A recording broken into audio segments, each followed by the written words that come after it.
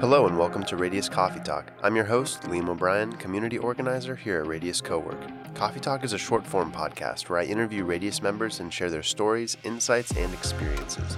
We hope that this podcast can help you learn a little bit more about one of our many members and help foster more connections in our community.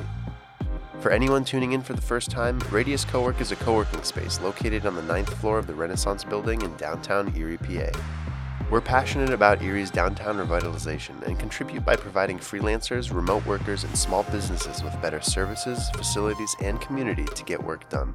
Learn more about us at radiusco.work. With me today is Scott Jeska. At the early age of 15, Scott started working at Waldemir and quickly realized he had an uncommon drive for success. After working a few different jobs through college, Scott discovered real estate right after graduating Barron and started learning as much as he could about the business. And today, Scott is a full-time real estate entrepreneur.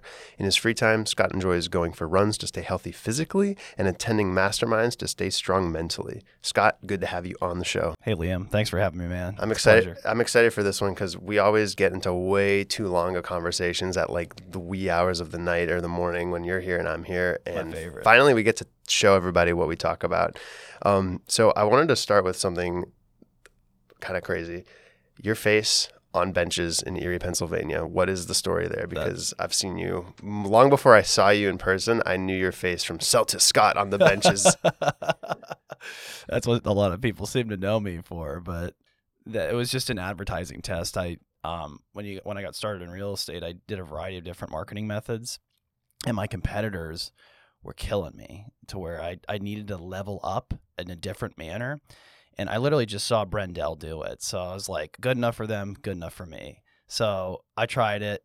I literally just made a bunch of them in my garage, and then the city ripped them all out like the next day. So that's a whole story. But eventually I was able to negotiate a deal where I could keep them out. But yeah, that's trial by fire as being an entrepreneur, right? You figure it out, you take action, you figure it out, you know? That's crazy, dude. And it's interesting because so many people are trying to advertise on social media, and you went with the age-old bench, dude. Yeah. Super cool. I'm not a big computer. As much as I might appear to be a big computer guy, I'm not. I'm a simple guy. It's the no hair here, but the hair here. Yeah. I'm pointing to my head and the beard because Scott's got a glorious beard. And that is like the classic I'm good at computers look nowadays. If you got the like thin wired glasses, I would think you were computer science. I did work at Best Buy. I sold laptops there. You go. there. So I guess I have some background, but man, I'm terrible with like social media, figuring out I'm so ADHD or AD, whatever the term is. I just can't sit in front of something for too long. I need to work with my hands. I need to be out in the field. I got to be doing stuff. I got to be on my feet. I can't be sitting in front of a computer for too long. That's probably like the ultimate reason why I chose that marketing method to do instead of just a computer, but to each their own, right? Well, I'm glad it worked, man. That's super cool. Yeah. So you started working at 15. Tell me about that. So many people I feel like don't start until they're a little later. I think I started at 16 because I was like, I just wanted to have my own money at that point. But me too, man. Was that it? Yeah. My parents were broke as when I was a kid. You know, like my dad always had a hard time filling his gas tank. He'd always put in like a quarter tank at a time. That was my dad's mentality. So like I realized when I was younger, I wanted to eventually buy a car and a phone. That's how short-sighted I was, man. I just wanted to like make enough money until I could afford my own car. So I started saving early when I was like, I wanted to work earlier. I wanted to work like 14 or 13, but I think there's like child labor laws. You couldn't do it legally. I mean, I probably could have done it on a table or something, but I started working at Waldemir. They were hiring and they were paying $5 an hour. I don't know if they were supposed to do that or not, but that's what I made. But I enjoyed it, man. Anytime Waldemir was like, hey, anybody want to go home early? Everyone would raise their hands and I'm like, I want to stay. Don't pick me. But it was easy, you know, because everyone else just didn't want to work and I wanted to work, you know. I want to make money. So do you think did you ever feel like you were a little different in the sense of people that your age that were probably being forced by their parents to be there, but you were like, I'm here for the money? Well, I don't know. So I went and got a job because we couldn't afford to like put me in football or anything like that. Like I remember asking my dad for like football pads and my dad was like, he'd sigh just like that and be like, it was the look of defeat where he's like, I cannot afford to like give you, that. I did cross country when I was in middle school before I worked, because it was a $20 pair of shoes. That was easy for him to afford. But before that, like I just knew I wasn't going to ask my parents. I couldn't really, so I was like, I'll just make it myself. That's why I worked at a job when a lot of people my age group, my probably, end of middle school, beginning of high school, started, sports. And I didn't do sports. I did work. And I still work. And I guess in a way I do sports still. I run a lot because I enjoy running. I just picked it up in middle school and I haven't stopped. I just got into it a few months ago, and I'll tell you what, that has been pretty life-changing. I've been running in the mornings, but then I kind of quit doing that recently because now I'm doing like 3 30-minute runs throughout the week. It's amazing, dude. It's so good. Conversation to have. Like, right. Yeah, I run at night because I enjoy there's parts of town. It's a night runner. Exactly. I love running at night. It's a thrill. There's parts like Erie has good sunsets. Or even at night on the water, like there's parts of town that have good views. And at night, like if it's snowing, I love running outside then. Ooh. Isn't it like slippery, or do you have to get special treads? It is. You just run a certain way. You just got to run sort of like a penguin in certain situations. Other situations, as long as you have speed and momentum, you're pretty good, But use your head. I've maybe slipped once in the years I've been doing it. So, and no, I would, but yeah. So someone's sitting on the bench, and then they look up and they see the guy on the bench running at them full sprint in the middle of the night. Do that. I should create a little video of that. That's funny, dude. So tell me about your first property. When after graduating, you discovered real estate entrepreneurship. You probably realized that it was a very lucrative business, and you do wholesale, right? So tell me about your first property, and then let's talk about wholesale and what that is. My first deal ever was a wholesale deal. I didn't have any money to start. I started out with nothing because I had like negative nothing. I had like at this point $60,000 of debt from Penn State Barron, and then like a car loan, and my rent was $1,200 a month. So I was spending $3,000 a month to keep my head above water before I could even feed myself. So like I got a $50,000 a year job, which makes $5,000 a month ish. So after taxes, I made, about $4,500. I'd spend $3,000. I'd keep like maybe $500 a month. You know what I mean? I did not increase my lifestyle at all. I was like, there's got to be a better way. And I discovered Max Maxwell on YouTube, and I learned how to do it through him on YouTube. Wow. Put a property under contract for $130. At this time, I moved out of Erie. I lived in Providence, or I lived in Fall River, Massachusetts, which is right next to where I did the first deal in Providence, Rhode Island. Like Massachusetts and Rhode Island are like really close to each other. It's kind of like northeast New York border, Did my first deal, put it under contract for $130. I think I sold it for $135, made $5,000. Boom. Nice. No money down. No money down. Put down $1. That's crazy. So wholesale is like, correct me if I'm wrong, but it's like you get someone to sign a contract that says, I'll sell it to you for X. And then you find someone else that says, I'll buy it from you from Y. And then you keep the difference. You arbitrage the difference between the purchase price and the sale price. That's it. Yeah. Wow. So that was my first deal. That sounds so good. It sounds too good to be true. What keeps people from doing it, do you think? They might think it's illegal, or they might not have the confidence to do it. And there's also a lot of intricacies, and there is compliance on how to do it correctly. I would probably be proud to say that I've mastered that because I ethically care about how to do it the right way, because it's congruent with my character. I want to do things the right way. And the second part of that is it's not easy to find discounted properties. It is very difficult. And I advertise a lot. It's hard for me to find good deals. It's tough. So it's tough. That's probably the hardest reason is most people won't do the hard things they need to do. It's tough. Yeah, people don't like doing the hard stuff. That's why most people aren't jacked with six-pack abs. Right. Yeah. I mean, I'm not yet. Yeah. Well, dude, consistency. There's people I've surrounded myself with that are very consistent with their health, and I've just copied what they've done, So consistency, I think, is important. And you know a lot of successful people. Are most of them pretty healthy physically? Yes. I think there's obviously exceptions to that rule. Of course. But as far as health is concerned, I've noticed a common trait is a lot of them definitely take care of their health in some respect. 100%. They like cigars, though. What's up with that? I don't smoke cigars. I don't drink alcohol. Like you might. I mean, some people do it. I'm not knocking it at all. It's just not who it doesn't work for me. But I think when I think real estate investor, I think a dude with a cigar in his mouth. Do you think the Monopoly man smoking? Not even the Monopoly. I think of, honestly, tight suit, gelled back hair, and cigar. Yeah, not me. Not I have you. no hair and I have no cigars. You still look good though. You still look very good. Appreciate you, Yeah, Liam. man. You too, Of course. my guy. Of course. Yeah, So yeah. you're learning on YouTube, but someday you realize that there's other people that you can hire that know more than you. They can help you bridge the gap. So tell me about hiring coaches and how you fell into that. No different than in sports when you were a kid. I mean, these kids would have a coach that been there, done that. So that coach was able to fast track their knowledge in how to block the soccer ball from going into the goal, how to hit the baseball right with the bat. You know, they knew it and they just taught it, right? So the same thing is applicable for many areas of life, in my opinion. It's mentally, it's your health, it's your, whatever. So in real estate, you can only get so much out of like a YouTube video, So I learned quite a bit through YouTube and Google, but in taking action, but to really level up on fast track my knowledge and my experience, it's like a cheat code. If I can just pay somebody to teach me something that I don't even know that I should know, it fast tracked my knowledge by hiring somebody that's been there, done that, smarter than me, take their advice, do what they said, and then just do it. So at what point after your first deal did you start hiring coaches?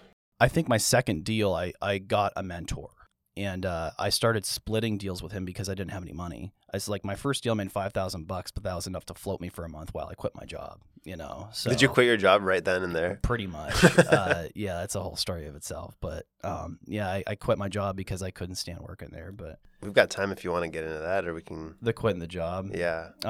That's not as. I don't think that's as juicy of a story. But as what else we might get into. But I just I did my first deal in my I just started splitting deals with a guy who's done that before. I think I split like 2, 3, 4, 5 deals with them before I was like, okay, I'm on my own again.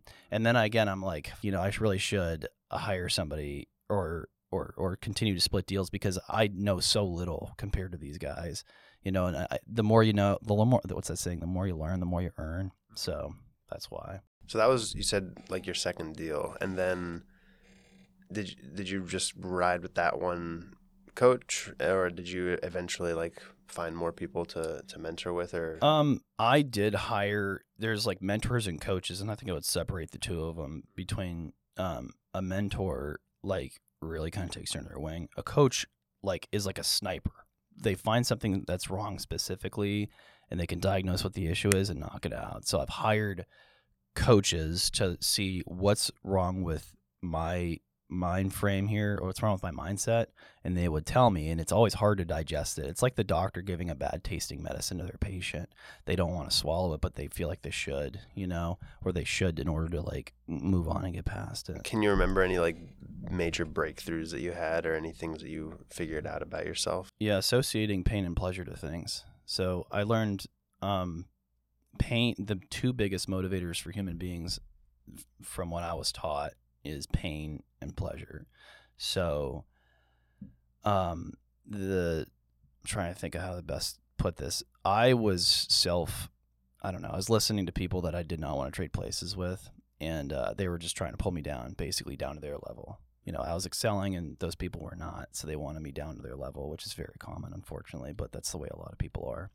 And the coach said, you've listened to them, you've learned to associate pain to succeeding, and you've learned to associate pleasure to failing, and everyone has it's like a thermostat. It's like how high do you go until you reach your set temperature, and then you just go back down. And so people only go to like earn certain amounts. So those coaches and mentors were able to like break through those things for me, to where like they like try to associate earning money and serving customers and to not to like negativity, but associate it to positivity. It's hard to like give good examples for that, but yeah, that's probably like, that's been a big breakthrough for me, is pain and pleasure. Like humans are driven more by pain than they are by pleasure. Like if you put your hand on a hot stove, how quickly will you take it away? Instantly, right? Yeah. But if you put your hand on in like a bubble bath. Like, you know what I mean? It's like, how motivated are you to go to one or go away from the other? Does that make sense? For sure. So. I think that the mental game there is really important because to be successful in anything, really, you got to become used to the pain, because staying here in the office till 2 a.m. is not pleasurable generally. That's great. So like including this morning, I usually do a cold plunge because it is very unpleasant. Do you plunge or do you shower? I get into a tub that's like I don't know, I think it's like 200 gallons or something like that. You've got a plunge tub? I have, yeah. That's I've had awesome. it for about a year. That's cool. Yeah, so in Erie, PA, we don't necessarily need a chiller because it's already cold outside. Dude, I bought a 95-gallon trash bin at Lowe's for like $100. Perfect. And I just buy like $10 worth of ice at Burger King. Actually, you can get 100 pounds of ice for $10.60 at Burger King. What? Yeah.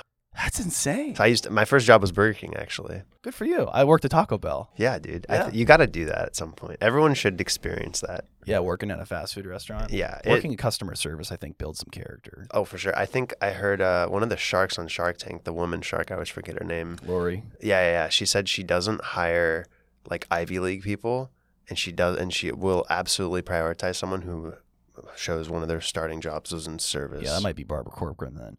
Yeah, Barbara. Yeah. Yeah. She's a real estate person too. Mm-hmm. Yeah. Of course you know her name then. Yeah. I mean, I've loved that show. It's a great show. I think it's a top show. I do really like that show. Yeah, I think it definitely builds character. What's that saying? Winning builds confidence and losing builds character. Mm-hmm. And in the fast food business, you lose a lot because you lose your pride.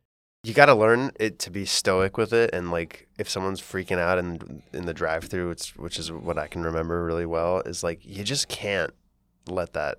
You can't attach their emotions to yours, man. Separate the two. Mm-hmm. Yeah. Oh my God, and it's crazy. And then you think about that person. One thing I really enjoyed working at Starbucks, because this was after I worked at BK, I worked at Starbucks, and one of the best learning places for me. Personally, one of the principles that they instill in you is to assume the best in people. If someone's being a jerk to you in the drive-thru, you just assume that they're having the worst day of their life, and it's not you, it's them, right? And it just changes your whole demeanor. It changes your whole brain chemistry. Like you don't just become mad at them. You don't just start being rude or whatever.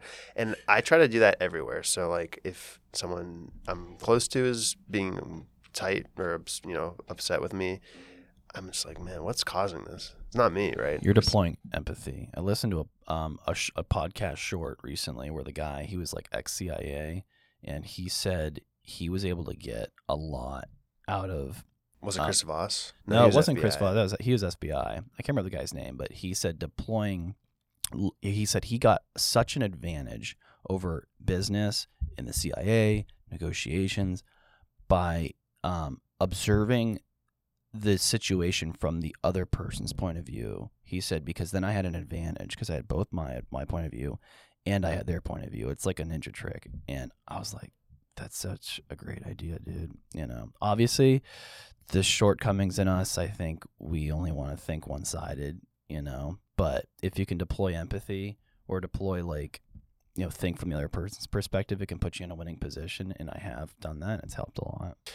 You have to do it. I think like negotiation is a conversation trying to make a good deal for both people, right? So when I negotiate deals, most people think I'll go into a house and try these. So most people will think an investor will go into a house, and that's probably true. Investor will go to a home, or it's like a used car sales lot, like back in the 90s, where they're just like straight line negotiation, give a price, come back and forth. Me, that's not how I do it at all, and that's not how I was taught. And this is another breakthrough a mentor taught me, is he said there's straight line negotiation and there's principal negotiation. Straight line negotiation is when you start at a price, they start at a higher price, and you just go back and forth until you meet in the middle. That's a lose-lose in my opinion, and I never got deals that way, never. Maybe there might be exceptions to that, but I was taught to do principle-driven negotiations. So that's where you talk about what problems they have and how can you best solve them. So like for me, whenever I go into a home, I'm always looking for how can I best serve the customer? Are they better served with the real estate agent? And I refer them out to that, because most people, that's their best route. You can get the most money as is in its good condition. sell on the MLS with an agent. That's the best route. That's why there's 300 agents and one Scott Jeska, So there's one of me because I get, it's like a teeny tiny portion of the market. There's 90,000 deeds in Erie, 10%, it's either 1% or 10% transfer a year. I can't remember which. So it's like 90,000. So it's 9,000 transfer a year, 900 transfer a year. Every month it's like, I don't know, anywhere from like 30 to 100 or a couple hundred. So it's like I get such a teeny tiny portion of the market because there's such a teeny tiny portion of people that need my services, So I try to, when I'm negotiating a deal with somebody, I try to talk about the principle, and it's a conversation as opposed to a negotiation. Most people think of a negotiation like it's a hard, like back and forth. You got to play these ninja mind tricks, like these Jedi mind tricks. That's not how I operate. I never operated that way. It's not congruent with my character. I like to just have a conversation, see how can I best help you. If I can be a good service for you, let's do a deal. And this is my price. This is my number. Because I transparently, and I tell every customer this, I have to be able to make a profit on the property. So I have to, as an investor, because I'm not buying this house to live in it. I'm buying it to eventually fix up, resell, rent it out, wholesale, whatever, for a profit. They all understand that if you shoot them straight from the start. Yeah, that honesty makes them probably want to be more honest and willing to work with you too. Yeah. Like, because everyone knows that. Like, you wouldn't be here if you're not going to make a profit. So if you're like dancing around this idea that you're actually going to take home money, they're going to, they know that. It's the opposite of transparency. Humans are hardwired to smell that. They can see if you're lying to them. They can see if you're giving them BS, and they can see if you're transparent with them. That's why I've done. That's why I've done so damn well. I've been honest with my customers. I tell them how it is, and we're able to solve their problems. You can't make 100% of the people happy 100% of the time, but you can do I do pretty damn good with the statistics. So, what's your favorite failure? Is there any moment that you messed up that you learned a lot from that you appreciate now? I will say that there were a few deals that I've messed up. I didn't mess them up, but I could have done a better job setting up the foundation for the deal, structuring the deal. But what I learned from that was to hire professionals. So when I started in real estate, I needed to close as quickly as humanly possible, and I still do. I've just structured it differently now. What I learned a lot from those experiences was how to be better, I guess. Like, fear drove me to be better, I think. So, like, the fear of messing it up, losing money, making a big mistake, ruining someone's life, blah, blah, blah. I don't want to do that. I'd rather make sure I pay the piper on the front end, not the back end. It's like, what's this thing? Pay me now, pay me later. It's always more expensive to pay later. So I just try to make sure things are done right on the front end. That's something, I think that's like a big, if I'm doing an overall golden nugget, I'm trying to do this lightning speed too. So I'm trying to like give cliff notes here instead of in-depth answers, but hopefully that helps. Yeah, I try to like I said, I really try to make sure things are done right on the front end as opposed to the back end. Cool. So what is an experience maybe or an event that has shaped your belief and your thinking today? This could be like childhood up to now, like any like major moments that you were like, aha, this is how I am, or this is how I want to be. That shaped my beliefs. Or thinking, or habits, or anything like that. I think it's definitely you become who you surround yourself with. That saying, you become who you surround yourself with, is it's really true. So true. 100%. I just look at my circle when I was younger, look at my circle even a couple months ago, and look at my circle now. I've been forced to level up because I've been put in uncomfortable situations where I didn't have a choice. Like, I had a really good friend for a while. We had a falling out recently, and it forced me to get in higher rooms because I'm like, well, humans need camaraderie, and I need to be around people that have similar, struggles, similar ups and downs, people that I can relate to, Yeah. So you mentioned this earlier. This is a little change now, but you mentioned earlier that you don't drink or smoke or anything.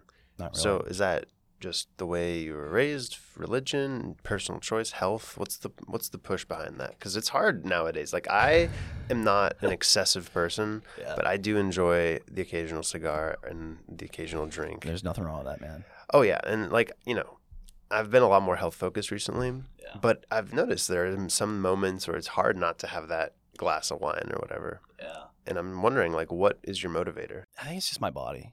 I will drink once in a while. Once every couple months, I think I'll drink. I'll go hard though. Oh, I'll okay. I'll party. Yeah. So it's like you save up for it. Oh, not that necessarily I save up for it. It's just like if I'm gonna do it, I'm gonna do it right. So Okay. I want to party. What do you like to drink then when you do? Like there's a few good craft beers out there. Like Christmas Ale's coming out. Pumpkin was just out. Those are great beers. Don't get me wrong. There's some wines that are good. But I rarely, maybe once a month or once every 2 or 3 months. It kind of depends. And sometimes I go 6 to 12 months without drinking. It's just Your liver is thanking you every day, dude. It's because here's the thing. I think I heard somebody smarter than me say this. A lot of people will drink to escape their current reality, and I don't need to do that anymore. That's what he said. He says, I don't need to do this anymore because I'm happy with the person that I am, and for me, like the number one reason I personally don't drink is because it makes me tired. It gives me a headache. I feel like shit the day after. My career requires my mind to operate in a peak. You know what I mean? It requires my mind to be there. I can't be absent. It's not just a job where I go to I swing a hammer at the wall, just put nails in drywall, and that's it, or screws in drywall. But yeah, I mean, a few years ago, I would have not had an issue having like a cocktail in the middle of the week.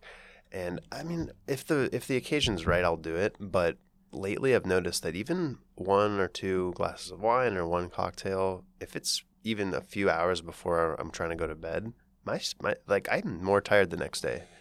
It certainly messes your sleep up. So I've been a lot more cognizant of that, trying to make that better. And it's not like my current role is high stakes, but I just don't feel good if I don't feel good, So yeah, if there was something I could drink just to feel good, it would be water, and that's what water. I drink. Dude, I don't drink anything else really. I don't drink pop. I drink tea and water. I used coffee. to drink a lot of pop when I was a kid. Me too, dude. I'm so upset my parents weren't on this health kick that there is now because I drank so much orange soda back in the day. Oh, yeah.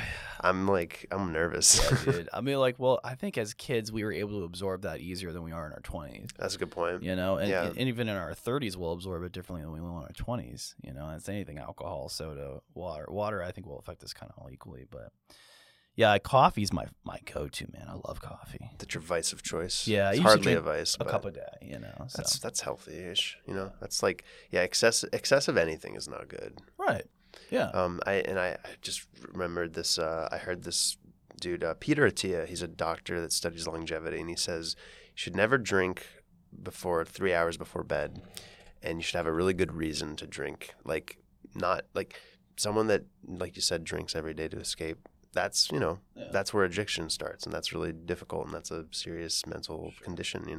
But having a drink with a friend, like that's like when you're building a memory, making a memory with someone, that's a whole different ballgame. Yeah, so like a very good contractor of mine, the reason I drank last was a few weeks ago, and a contractor who I was like, it was recently his birthday. I was at Andy's pub.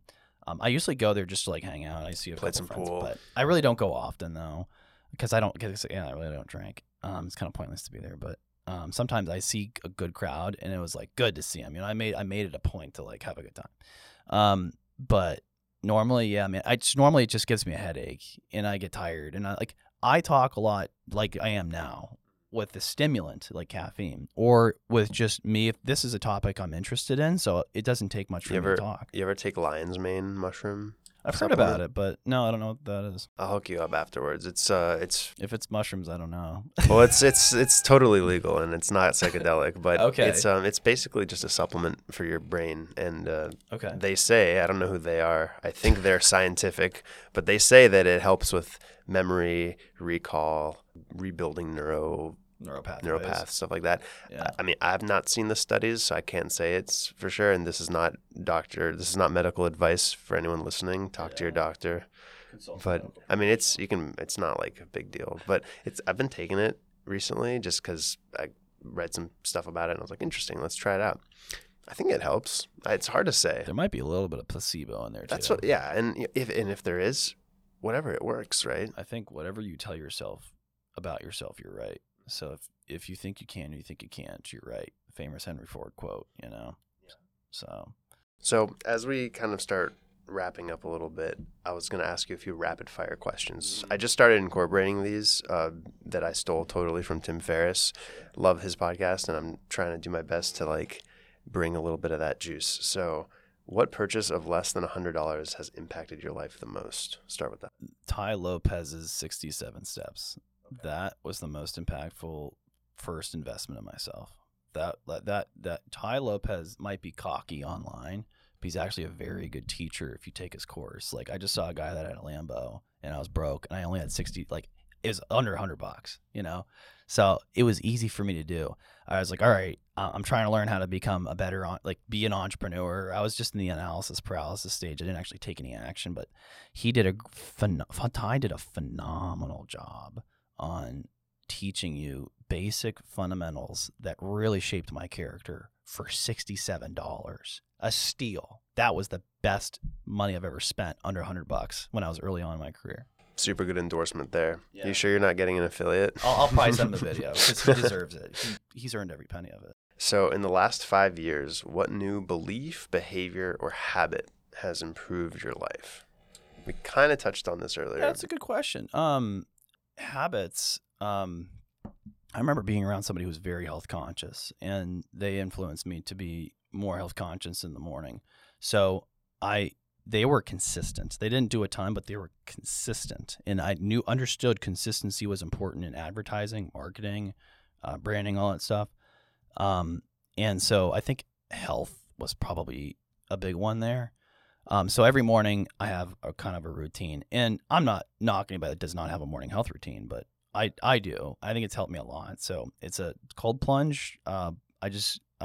My neighbors probably think I'm crazy because I go in the back lawn and I just do some push-ups. They're like, why is this guy in the cold, like in the winter? Yeah, it's crazy. Maybe not in the winter. No, in the summertime. Yeah. So my morning routine is push-ups, pull-ups, sit-ups, crunches, curls. That's it. I don't do more than that. And I run every night, or like most nights, maybe like once to 4 times a week. How long is the run for? Typically 3 to 5 miles, maybe. Okay, nice. Yeah, usually around 3 miles. That's great. Yeah, I love running, but yeah, I think to answer that question, I think consistency in my health is somewhat important, and fasting too, like eating once to twice a day. For me personally, everyone's body's different, but I think I've been able to stay more mentally sharp by not putting garbage in my body. I can agree with that for sure. Yeah. When you think of the word successful, who's the first person that comes to mind and why? I probably selected that answer to that question more egotistically because I probably thought of myself. But yeah, I can't say I have like a phenomenal answer for that. But when I think of successful, I know it's probably egotistical, but I really think of myself. You need to think. I think it's important to think of yourself in a high level, so that way you don't think negatively about yourself. So I really think about myself. That self-talk is important for sure. Like, maybe I'm not where I want to be in life, but I'm successful in my journey to getting there. I think it's important to envision and feel as if you are already where you want to be. And then the universe, God, karma, whatever you want to call it, that will bring it to you if you vibrate on the same frequency for which signal you want to get. You know what I mean? It's definitely a Tony Robbins influence there. Tony Robbins. When I was I'm only 24 and I've had a pretty lucky life, so it's not like I had to dig myself out of any serious holes yet. I'm sure the day will come. But when I was in what I felt like was a rough time, listening to Tony Robbins, I was like, this is woo, this is cheesy, this is corny. But dude, it definitely helped me feel better about not being where I thought I wanted to be, and just having more confidence. And a lot of it was, imagine yourself, think of yourself as if, like, who is that person? What are they like? The ideal version of Liam, for example, works out. Yeah. So it keeps me like consistent. Yeah. The ideal version of Liam reads, trying to improve your, yourself. Envision if you were the opposite sex looking at yourself and you were attracted or not attracted to yourself, would you be attracted to or not attracted to yourself? And that's an interesting thing I was challenged. That's a motivator. Yeah, so I was like, you're right. I need to improve my posture. Like, I'm tall, but I can. You are tall. Yeah, I could definitely do a better job, like improving my posture is one. I could do better with my health. I could do better mentally. You know what I mean? I can always improve. And that mindset is important too. I think just being a constantly evolving being. For sure. So last one here. What is the best or most worthwhile investment you made, besides the Ty Lopez course? Because that sounded like a good one. I know it was a good one, but it's a very similar answer. The best investments I've ever made, I think, are in myself, for sure. Whenever I've hired coaches or done mentorships, I have infinitely returned on those. Infinite returns on those. I've definitely been able to make all that money back whenever I've put a lot of money into myself. So like last year I invested about $100,000, just under that, probably like $98,000 into my own education. So it's apprenticeships, mentorships, coaching programs, masterminds, places I'd fly to be around like-minded people. So you like travel out? You go out there. Nice. Like last year I think we went to one or two, and it was like Denver, Colorado, and somewhere else. But I definitely learned a lot from people that are further along than me, and usually they're not free. I mean, if you're going to give somebody that's further along than you your time, you want to make it worth their while. So I think every time I've invested in myself, I've definitely gotten the biggest ROI from that, for sure. I could give you a cheesy answer like, oh, this one property has a high ROI, which is true, but that's not going to help a lot of people. But the compounding effect to investing in yourself is so much higher. Oh my God, you can't take like if Erie EPA just burns to the ground and I have to leave, and everyone has to leave, I can't take my properties with me. I can take my knowledge and my skill sets and my grit. I can take all that with me because it's up here in the grain. For sure. So right before we wrap up here, how should people get in touch with you or learn more about you and what you do? You can follow me on Instagram or Facebook. Just Jeska, Sottjeska. Sounds like Jessica if you say it quickly. Jeska. It does kind of. Yeah. I say Jessica without the I, but yeah, it's there's that. Just like Instagram's like the easiest way to get out to me. ScottJeska@gmail.com if you want to send me an email. But, cool. Or if you drive by a bench and you see House Buyers of Erie on it, you call that number, shoot me a text. Yeah, you took your face off the bench, man. I did that recently. Was a big loss for all of us. Well, yeah, I was just doing a test to see, because House Buyers of Erie organically got more traffic than Sell to Scott. So I made a business decision. Does it make more sense to ride the tidal wave of one, or do we continue with the other? So that was a big, removing my ego a little bit. I'm like, what makes more sense for the business? You know what I mean? I might come back though. I might. Just with a different. I miss that like slight Better Call Saul vibe to the face on the billboard. Yeah. It's good, dude. It's really good. Well, dude, it's always a good chat. Thanks for hopping on the show. Yeah, dude. Thanks for having me, man. We hope you enjoyed this episode of Radius Coffee Talk. To learn more about the space, facilities, and community, or to schedule a tour to see it for yourself, please visit radiusco.work.